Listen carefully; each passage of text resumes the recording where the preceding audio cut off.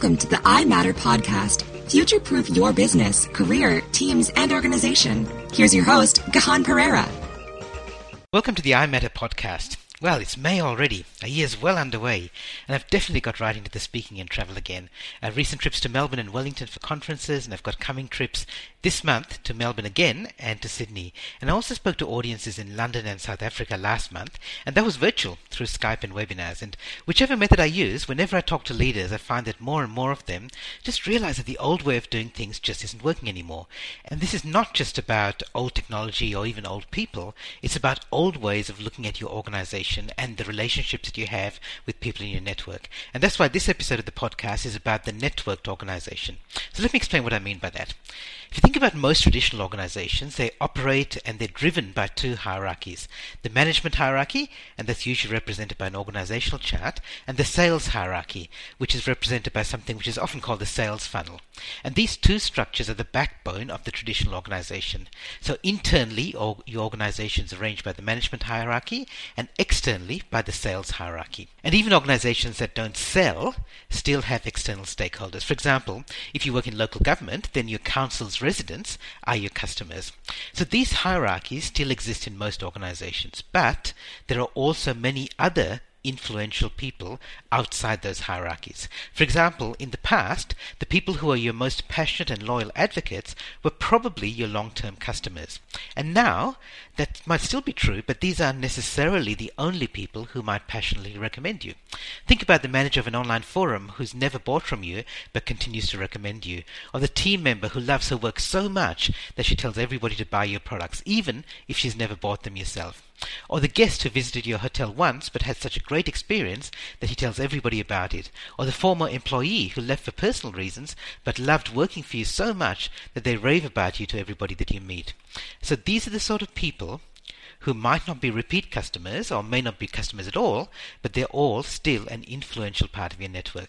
And you might say that these are the exceptions and that used to be the case, but it just isn't anymore. So that forum manager or enthusiastic team member, that delighted guest, the former employee, they now have greater influence than ever before, so you can't just treat them as outliers, as statistical anomalies. Your success today is not just about management and customers, it's about your entire network. And not just the network as a whole, but a few key individuals inside that network. Now, Ken and Peter Everett, through their business End2N, which stands for Network to Network, are experts in this area, and that's why I'm thrilled to be sharing an interview with them today. So let's join the conversation now. Hello, this is Gahan Pereira. I'm speaking today with Ken and Peter Everett, and they're founders of End2N Hub, and they're passionate advocates for the networked organization. And what it is like we all know that organizations are changing now, and that they used to be top-down command and control hierarchies, and now they're shifting to the more fluid and loosely connected and collaborative style. And Peter and Ken have built this second kind of organization for their own business, for distributing their own training workshops, but they've also taken that to the next level, and they've analyzed how to create, nurture, and grow that kind of organization. And Ken's written a great book, Designing the Network Organization. And when I read that book, I realized that this was really the blueprint for building a modern organization. And I really compare it with, and I think it's no less important than Michael Gerber's groundbreaking book for entrepreneurs, which is the E-Myth. And I had a recent conversation with Peter where he remarked that one of the things that they do is that they bring smart and innovative people together to collaborate, not in the sense of working together on a project, which is what collaboration usually is, but rather in helping each other out on their own projects. So it is collaboration, but on individual projects rather than joint projects. And I was kind of interested in that because it really aligns with my ideas about leveraging the power of individuals, where networks are more important than teams. So I'm really looking forward to this conversation. So welcome, Peter and Ken. Thank you. Yeah, it's good to be here again. Hi again. Great to see you again and be talking to you. Yeah, no, it's great. It's great. So tell me a little bit about your backgrounds and really how you came to this place of championing the networked organization. Briefly, I was a school teacher, so I worked for the government, then with IBM for nearly 20 years. I had a corporate background, then in small business with a company called Wilson Learning. But in 1991, when I was aged 51, I finally went and did something I'd been itching to do for a long while, is become entrepreneurial, run my own. So I spotted a product called Think on Your Feet, and I went out on my own. I had big ambitions, first to do something in every state in Australia and then to go through Asia Pacific and maybe further ahead. The trouble was I didn't have any money, so I couldn't employ anybody. So I fell into forming relationships with people who I called members of my network and started learning about this way of doing business. We eventually got to 30 countries. Necessity was the mother of invention. But along the way, we learned lots of lessons. That led eventually to our first international meeting, which I called it rather tongue-in-cheek. I remember I put my 5-year-old's chalkboard at the front door and said, "Welcome to the first International Think on Your Feet Network meeting." Well, that was now, 26 or 7 years ago, and we've had one a year ever since then in all over the world. So that instinct did work out. So that was the voyage of discovery I started. Pete, you better introduce yourself, I think. Yeah, I mean, I'm an ex-corporate too. I worked with Bankers Trust many years ago, but I certainly didn't find their sense of purpose one that matched mine anyway. So I joined Ken in 1996 on a part-time basis, which, very soon after became a full-time basis. And that community I was starting out with and helping with, and that network, if you like, is the Think on Your Feet network. And because Ken had set the foundations for it, I simply just embraced it. I went with it. And it wasn't hard.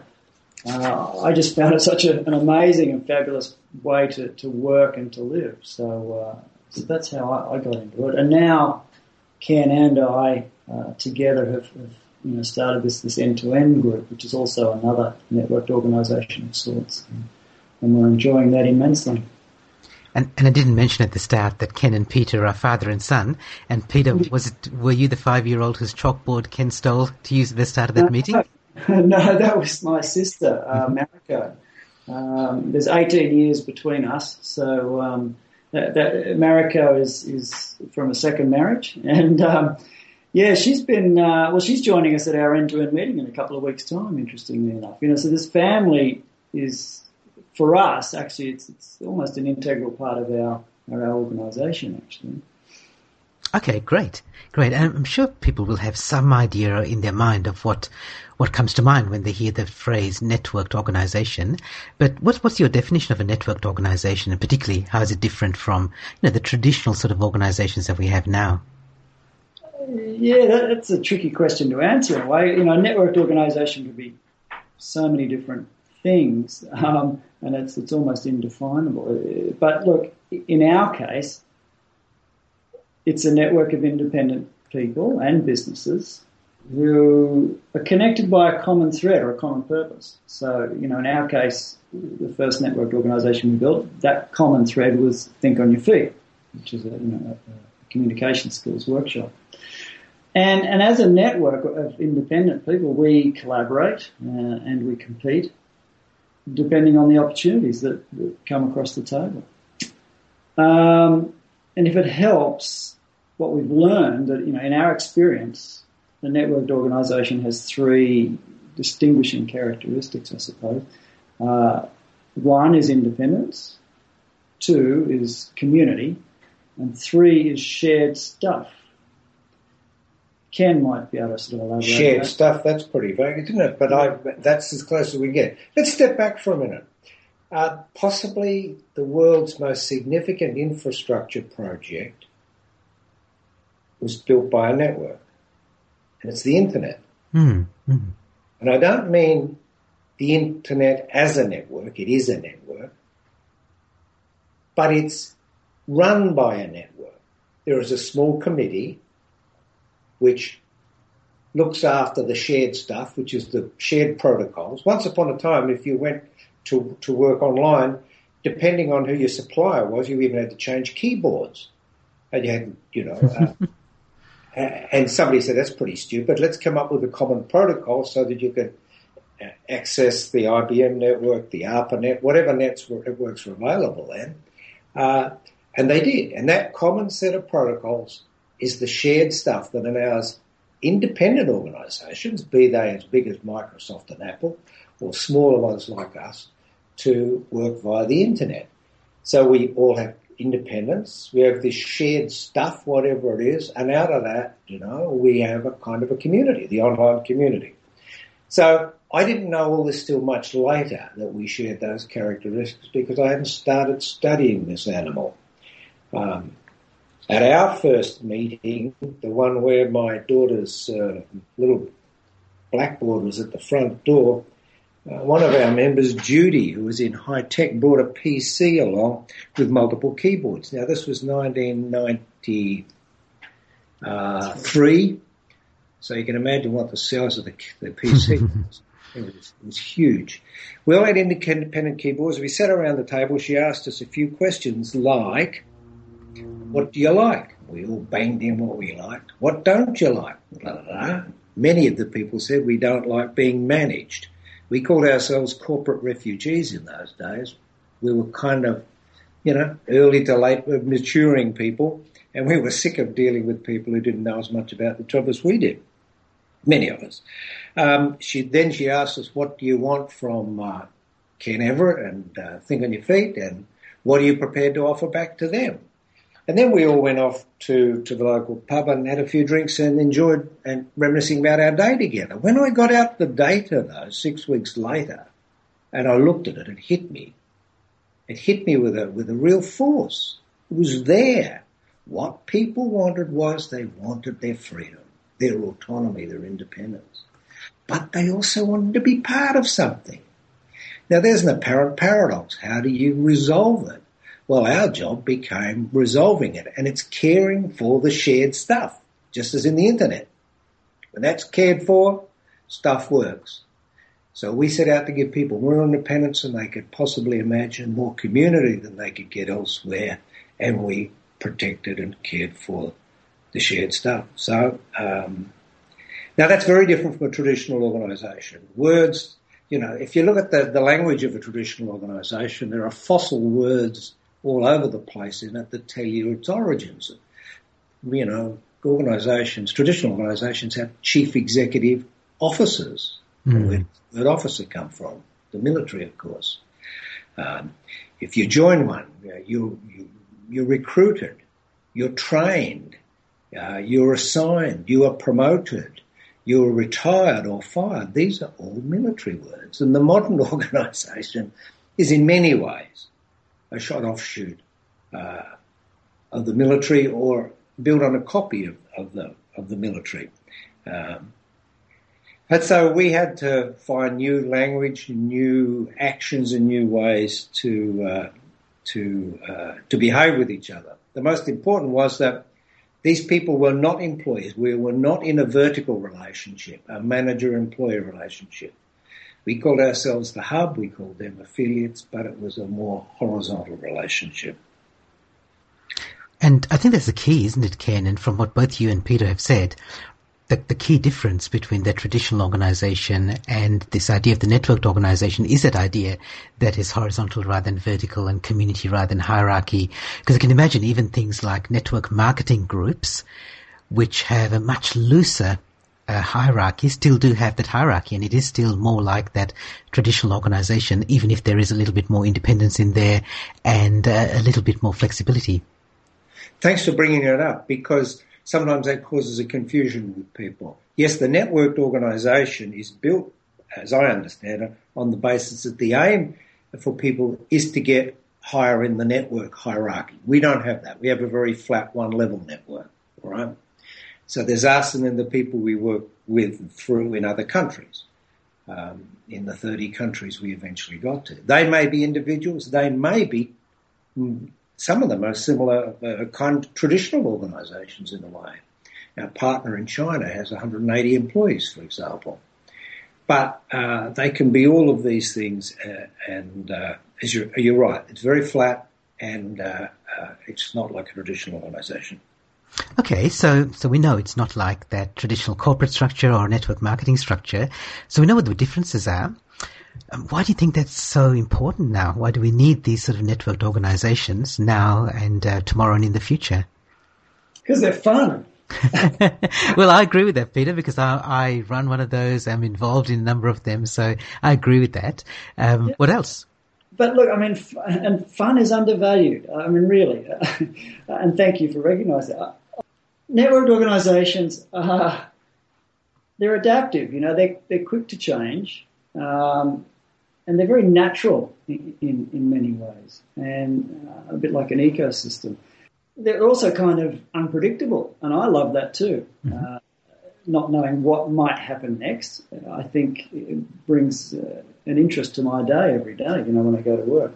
But, you know, if you stop and think about it, that they're good for both the individual and they're good for business, you know. So, I mean, Ken and I are big fans of Dan Pink's stuff in his book, Drive. You know, where he talks about, you know, those individuals who are turned on at work or who are driven, you know, they work with autonomy, mastery and purpose. I'm guessing you've probably heard of that, Guilherme. I have, yes. Yeah. So, and we love the research done there, and we really resonate with the kind of things that Dan Pink has to say. And all those attributes, autonomy, mastery and purpose, come very naturally for an individual working in a networked kind of organisation. And this is kind of interesting because traditional organisations are trying very hard to implement what Mr. Pink is suggesting. Mm-hmm. And we've got it. And we're coming together in a way. There's a very interesting overlap at the interface of learning, the learning interface. Mm-hmm. Well, and I was just going to add for the business side of it, I mean, we've discovered that a network is very resilient, highly innovative, and it's leader full. You know, all these things have risen to the surface in our experience in working with our network. So again, these are things that corporates are looking for, and we've got innovation sometimes more than we actually want. But I'd rather have that problem than the other, you know, the opposite end of the spectrum. You know? And the resilience, you know, we've got through, I think, 5 different economic, you know, downturns in our life cycle so far, and we've done very, very well through those periods. And each person, each individual, you know, adapts to that very, very well. And leader full, we, you know, I don't know if I can give you an example there. It wasn't too long. We started running network meetings for our community. And it wasn't long before they started putting their hand up and started hosting the meetings themselves. So they even took that out of our hands in many ways. I mean, we help in the background, but they started to host it and they started to take ownership for it. And that's just an example, I suppose, of the kind of things that can happen in the network. Well, that's kind of interesting that you're talking about leadership there, Peter. I'm sure that the role of a leader must be quite different in this kind of organization. I'd just like to ask you, like, what do you think is different about the leader's role in this kind of organization? Well, the first thing is I think that in a network you can recognize that there are natural leaders for different situations. If it's leadership about, say, a technical issue, how to deliver a part of the workshop, some people have got the experience there and they naturally emerge. If it's leadership around our next network meeting and somebody lives in Thailand, can organise a nice location for us and wants to, they step forward and say, let me host the next one, or come and visit my country.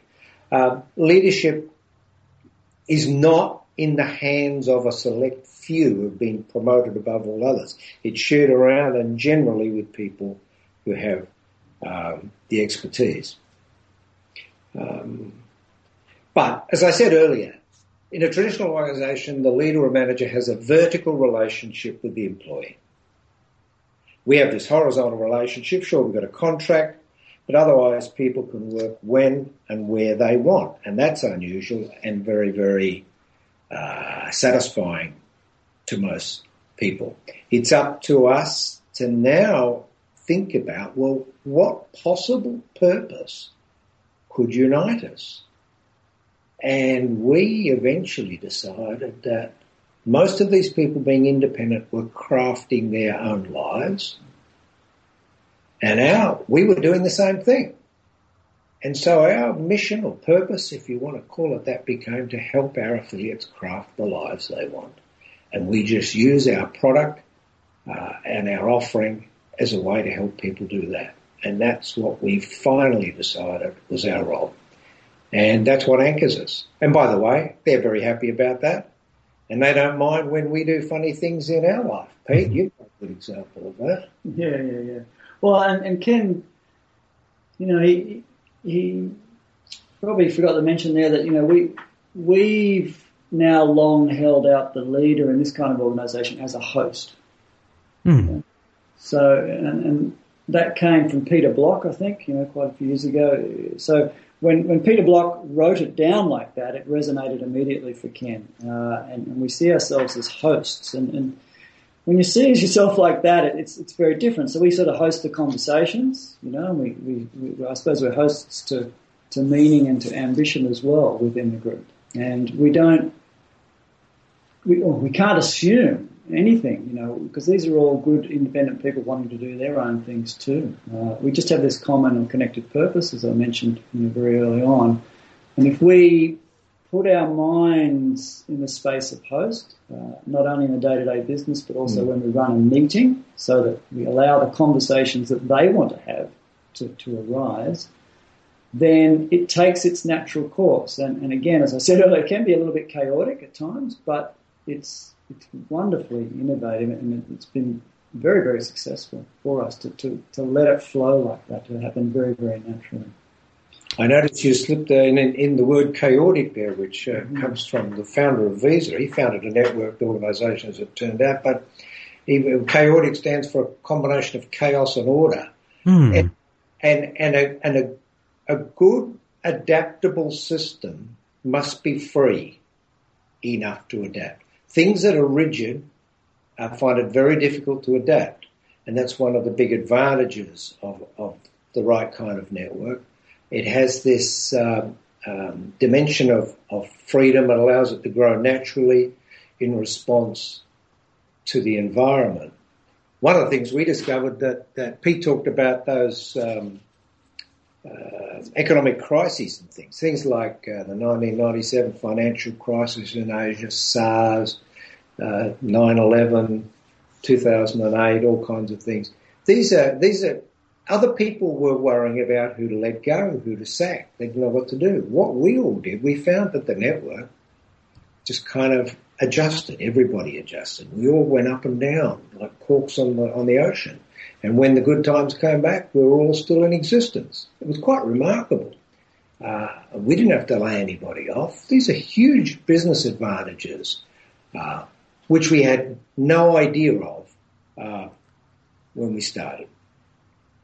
Yes, and it seems to me that there was a time, perhaps, when that old, rigid, top-down command and control organization would have worked, or could have worked, because there was a time when you didn't need to adapt so fast. There was a time when perhaps the more senior you were within the organization, based on your years of experience there, you actually did know more than everybody else, and the other people below you were looking to you for guidance and support. There was a time when everyone was kind of on the same career path. But that just doesn't happen anymore, does it? Things are changing so fast that you can't afford to be rigid. Just because you've got grey hair and a better title on your business card doesn't mean that you've got greater experience than everyone else in the organisation. And people do want different things, so we can't get by with that old kind of organisation anymore. You're absolutely right. What we need to remind ourselves is that the way we organise to get things done as people has changed several times over the course of history, because we started in kind of wild roaming tribal groups, who were at war with their neighbours, and survival, was the instinct, and strength was your qualification becoming a leader, until somebody else kind of knifed you or shot you with a bow and arrow for you or something. And then there are other stages, the church hierarchy and all that kind of stuff.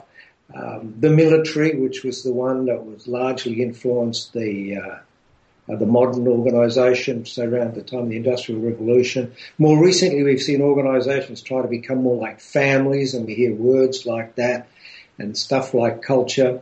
The networked organisation. My point is, we need to be careful when we talk about traditional, that we don't assume organisations haven't been changing. Mm-hmm. You're right, they are changing, and they're changing more rapidly.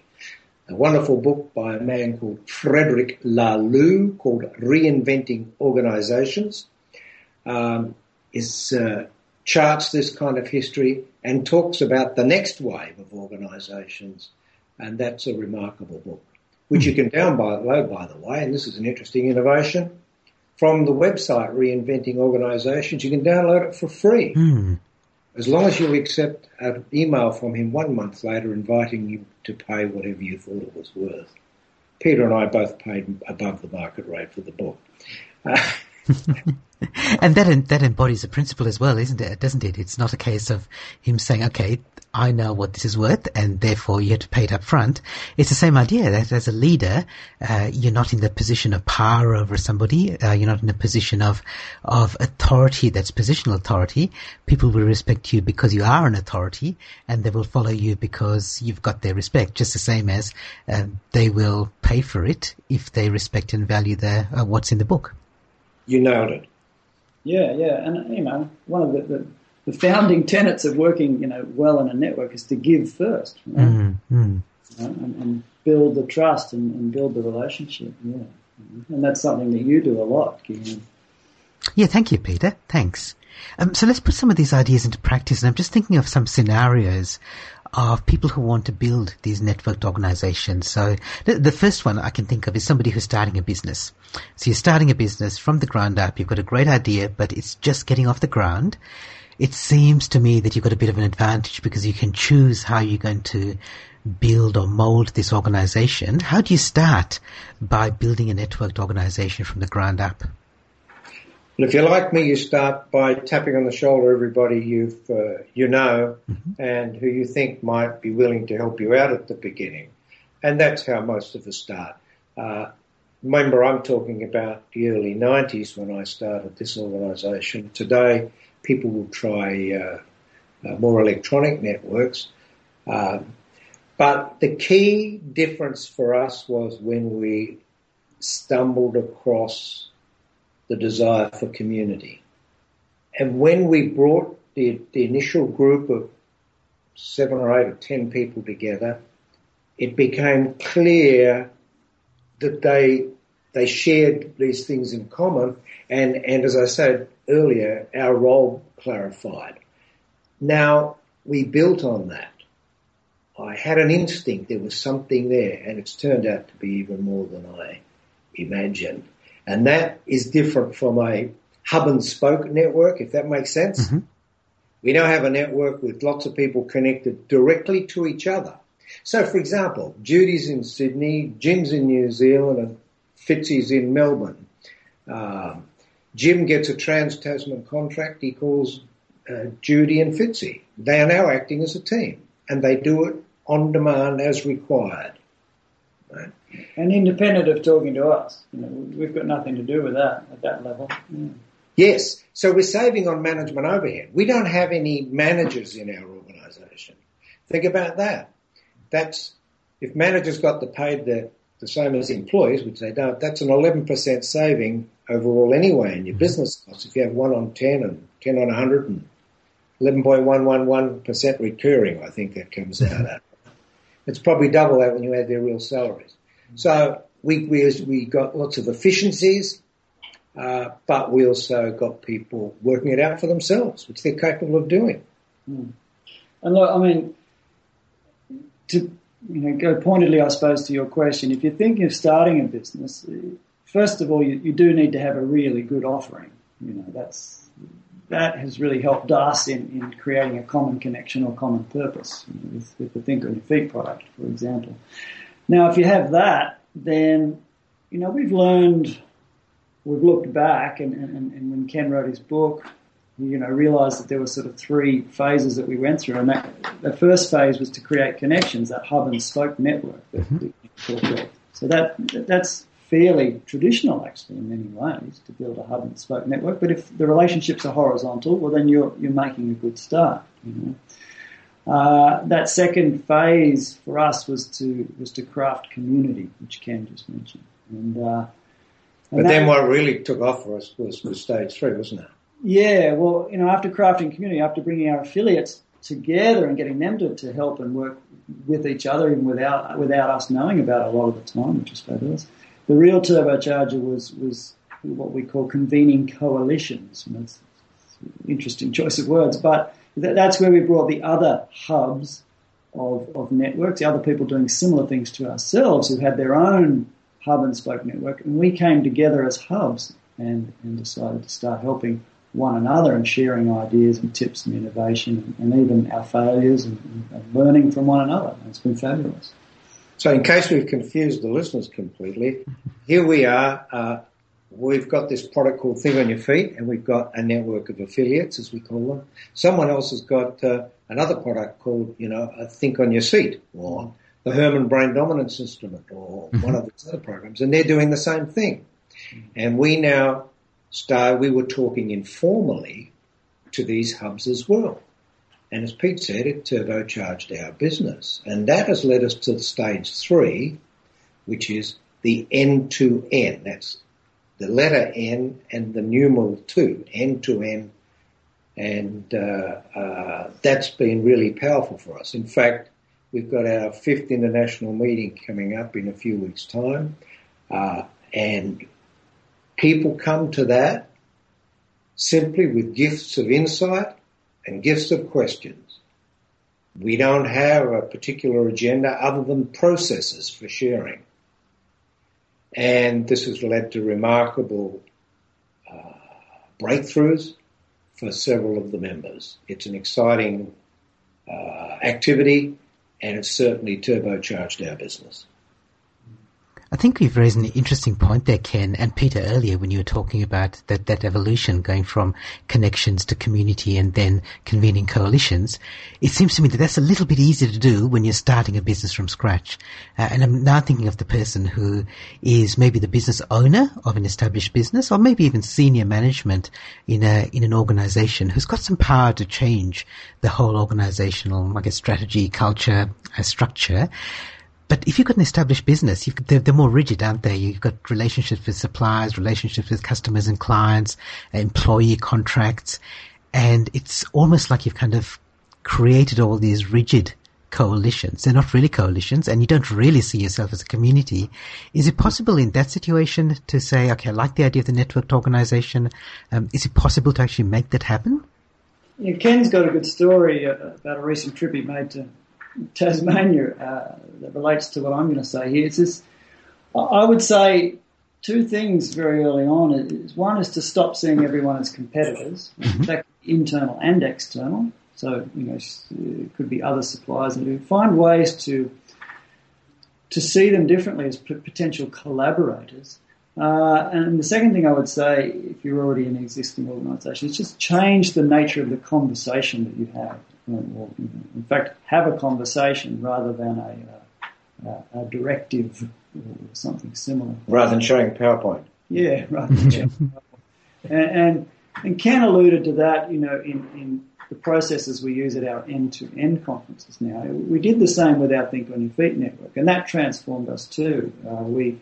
We stopped putting up an agenda per se of stuff that we wanted to get over there, like how to sell the product, how to deliver the product, etc. We started using processes like open space and other things like that that allowed conversations that they wanted to have come up. And some of the strangest things would come up, and it was fabulous. And some of them were very personal. They were not business related at all. But if you're starting to interact and engage with people at that level, that's when you're going to make breakthroughs in this kind of an organisation. At least that's our experience.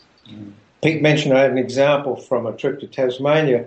We were there recently, and we went to wineries on the East Coast, and I discovered that if you bought a bottle of wine at this winery, another bottle of wine, another winery 20 kilometres down the road, and so on, that at the end of your trip, when you had a dozen bottles of wine or 2 dozen, the winery you were then at was a member of a coalition, and you could give them all the bottles of wine you'd bought, and they'd ship the whole lot back to the mainland for you.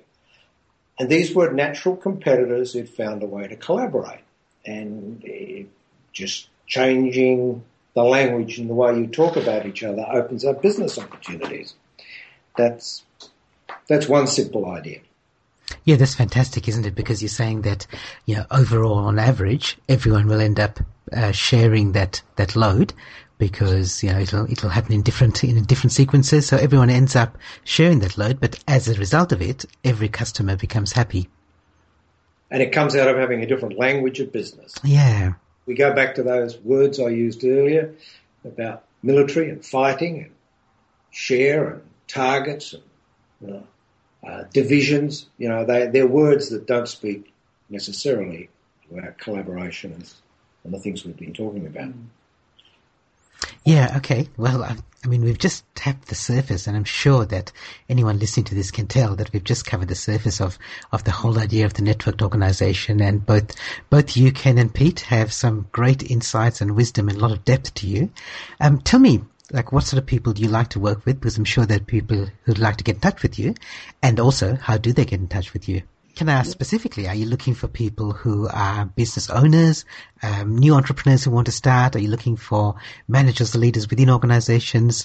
Are there any particular type or groups within that you're interested in speaking with? None specifically. I mean, I'll be very general. I think if any of this resonates with people, we're delighted to talk to people. As you can tell, I mean, Ken and I could talk for hours about this sort of stuff and our experiences and our learnings and the reading and the research we've done, etc. But, I mean, to give you an example, the kind of people we work with in our Think on Your Feet network, and also this kind of applies to our end-to-end community, there's three main things we look for in people, actually, and this might be useful to those who are trying to build a networked community from startup. The first thing we look for is trust, in a relationship. So if we can work with someone we trust, that speeds up everything, all our communications, our speed to business, etc. The second thing is a collaborative mindset. I mean, you've heard us talk about collaboration a lot. That's an important tool for us, or mindset. Yeah, or area of inquiry when we talk to people. Are they collaborative in their way of thinking, or are they more competitive? And sometimes we can bring them around. And the last or third thing is the business skills, and they're always important. Can you sell? Can you deliver? In the case of our Think on Your Feet network, but do they bring the basic skills of being able to run a business? And all three are important: trust, collaborative mindset, and business skills. But it's interesting that why we think it's interesting that trust is number one and collaborative mindset is number two, and the business skills are actually number three for us. Which is interesting. We originally started looking for people with certain skills. Mm-hmm. We now put that last on the list. You've got to have the other stuff to make the network work. And I guess the skills are things that can be more easily acquired and learned, can't they? Whereas having an attitude of trust, or having a culture of trust, and also having that collaborative mindset, that's not easy to learn. You can't go to an online course or go to university to learn that. Yeah, no, you're right. And this didn't pop up earlier, but, if you are going down this track of thinking about a networked organisation, I would say, too, that we've learned it's not for everyone. You kind of either are happy to work in that sort of slightly chaotic environment with those underpinning values and meaning, and if you're not, that's cool too. But that's just a little piece of advice I might throw out there for you. Great. And you have to get in touch with us, I think, Gihan. Yeah, exactly what I was going to ask, Ken. Mind reading, okay. There's a website, end2endhub.com. And I said it's the letter N, it's the numeral 2. All the details for getting in touch with us are there. That's probably the easiest thing for people to remember, end2endhub.com. Great, fantastic. And a small plug, Ken's book can also be, connected. You can go connect to Amazon via our website to find Ken's book. Yeah, and I would actually add to that small plug, Peter, by saying that I really endorse that book for anyone who's looking at, I think two things. So one is if you're looking to build that sort of networked organization, it's a great book to read. But also, whether or not you're looking to build one yourself, you may be an employee, you may be a manager within an organization, just read it for the principles behind it, because I really think that these are the principles that are going to drive organizations of the future. And if there was one way to sum up what I've learned, the way you organise can be a source of significant business advantage. And we've clearly moved and are moving away from the idea there is a traditional organisation and you don't question it. And business advantage exists, significant amounts of it, if you can organise in very smart ways. Great, thanks, Ken. Pete, do you have any last words? I just want to say thanks to you, Gihan, for prompting this. It's been great. Nice timely reminder for us too about the things that shape us and the way we think. So it's been fabulous. And look, I just want to also applaud the work you do, because I particularly, like the way you host the e-gurus, the mastermind group, because to me that in itself is an end-to-end type collective, and it's a place where magic can happen. So thank you. Thank you, Peter. I really appreciate you taking the time to be so generous. So I appreciate that. And to both of you for being generous for your time and your wisdom and your insights. And thanks very much. You're very welcome. I hope you enjoyed that, and I hope you found something valuable for your personal and professional life. And if you did get some value from it, I'd love it if you could do me a favor and give me a review and a rating in the iTunes store. And that helps to promote it to other people as well. And if you want me to share ideas like this live at your next conference, I'd love to do that. I'd love to talk to you about that. Check out my speaking topics at gihanperera.com. And while you're there, you can also find out about my mentoring program for yourself or for your teams. And I also run a membership site for leaders to help with creating an online footprint, for marketing your business, for getting things done in a chaotic world, and for delivering more magnetic messages. And you can find out more about that at gihanperera.com as well. And if you want to engage with me in other ways, again, go to gihanperera.com. You can find my blog, newsletter, podcast, videos, and webinar series. All of these are free, and they're all designed to help you leverage the potential of your organization, your team, and of course yourself. This is Gihan Perera. Bye for now. You've been listening to the iMatter podcast. To subscribe, read the show notes, or leave your comments, visit imatterpodcast.com. And remember, great minds don't think alike.